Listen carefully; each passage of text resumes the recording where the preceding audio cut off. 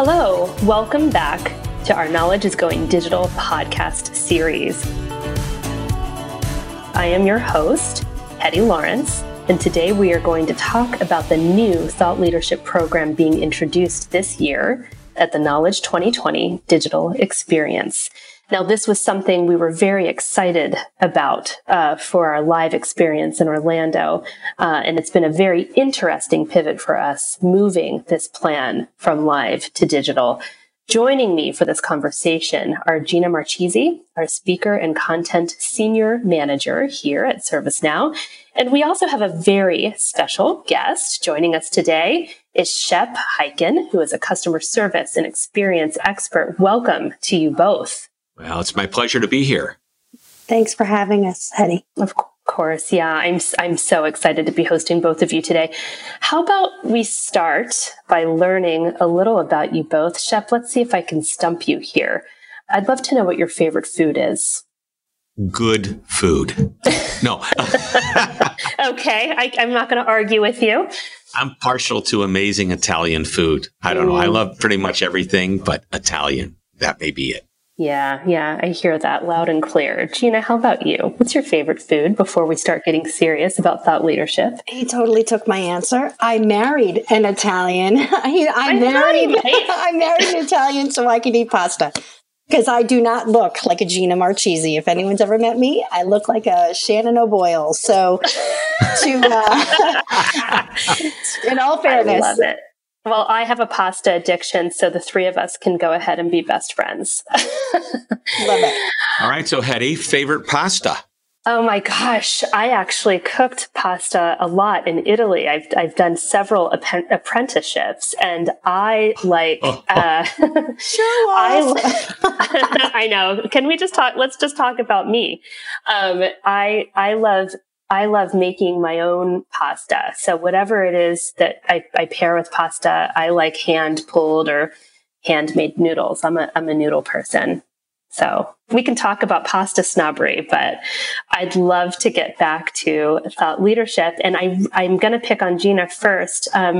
Gina, everyone who is listening to this podcast should know what I know. And that is that you helped to develop Knowledge is Thought Leadership program. This is huge. And I'd love an overview. What was the impetus behind all of this? Well, you're very kind. I appreciate the accolades. It definitely takes a village. Our goal in delivering thought leadership for Knowledge this year was to get beyond the ServiceNow view of the world. And we wanted to be sure that the content we were delivering to our attendees made them think.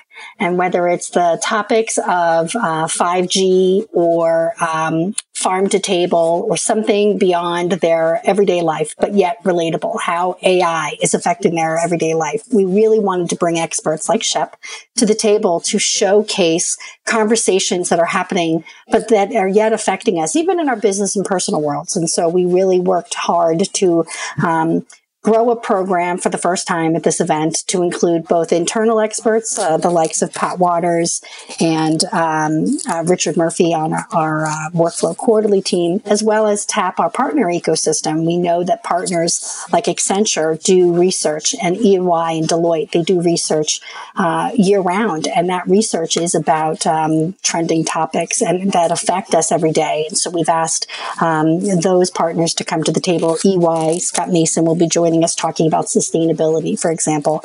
And then, of course, we have Shep.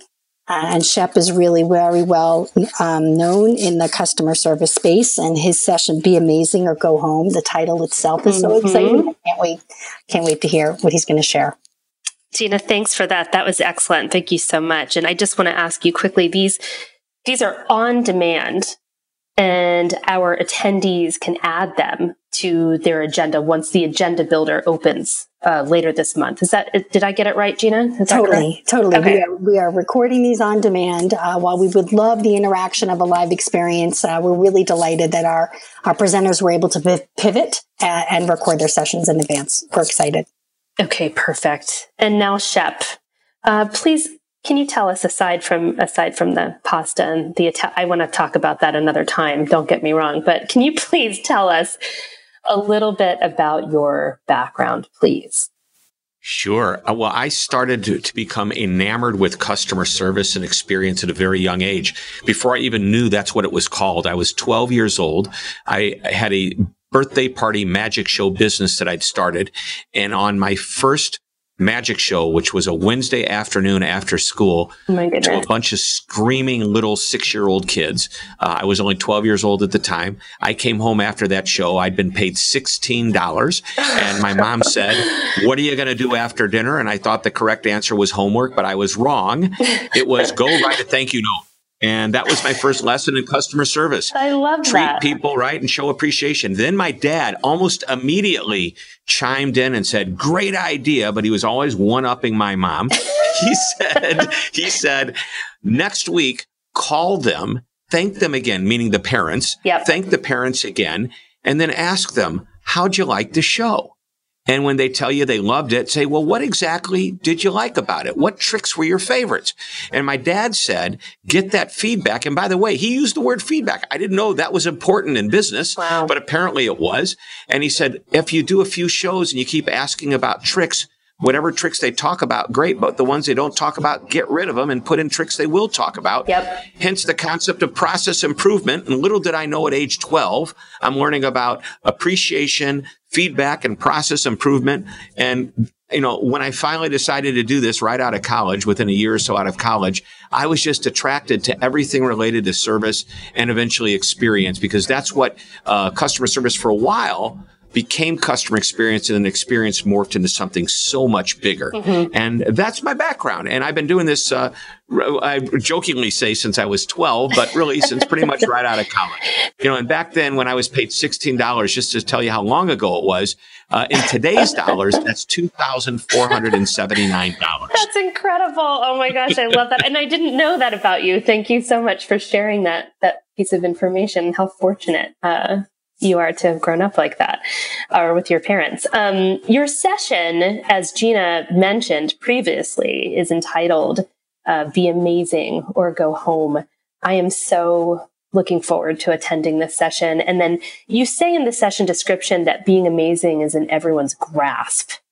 Please tell us more. It really is. Yeah. Sure. Tell me. So I have been preaching that amazing people and amazing companies aren't over the top. Everybody talks about, we've got to wow our customers.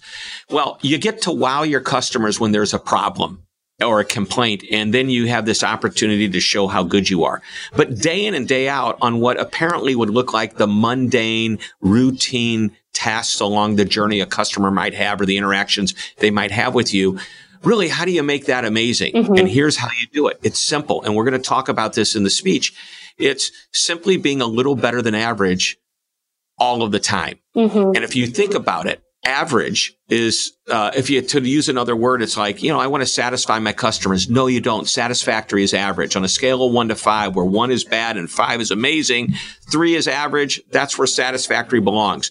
If you're just consistently and predictably a little bit above average, mm-hmm. all of the time, people are going to say, they always return my call quickly. They're always knowledgeable when I call them and have questions and need support. They always get back to me. They always, even when there's a problem, I know I can always count on them. That word always followed by something positive.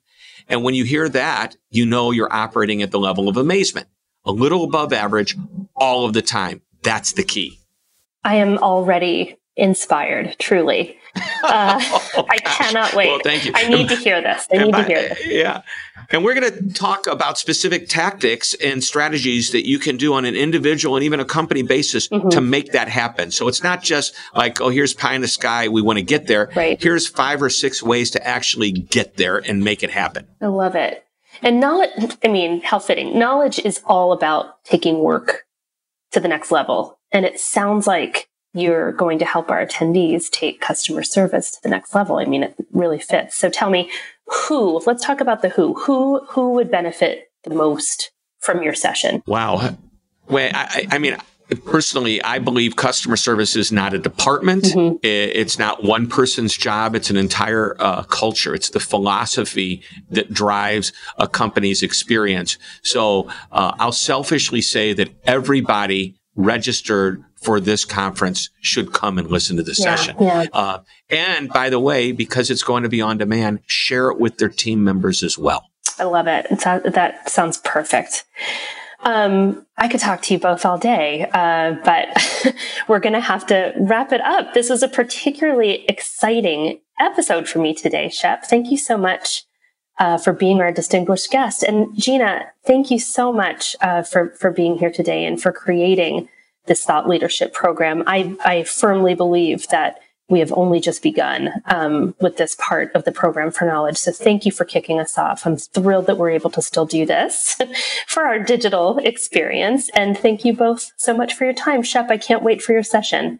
Oh, me either. Thank you. And my pleasure to be here. Thanks for having me. Thanks, Heidi. Appreciate the time.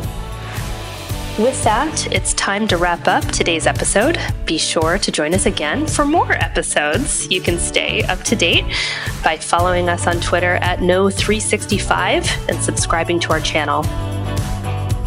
If you haven't registered for the Knowledge 2020 digital experience just yet, you can do so by heading to the Register for Knowledge link in the description of this episode, and it is free to register. We'll see you next time on Knowledge is Going Digital.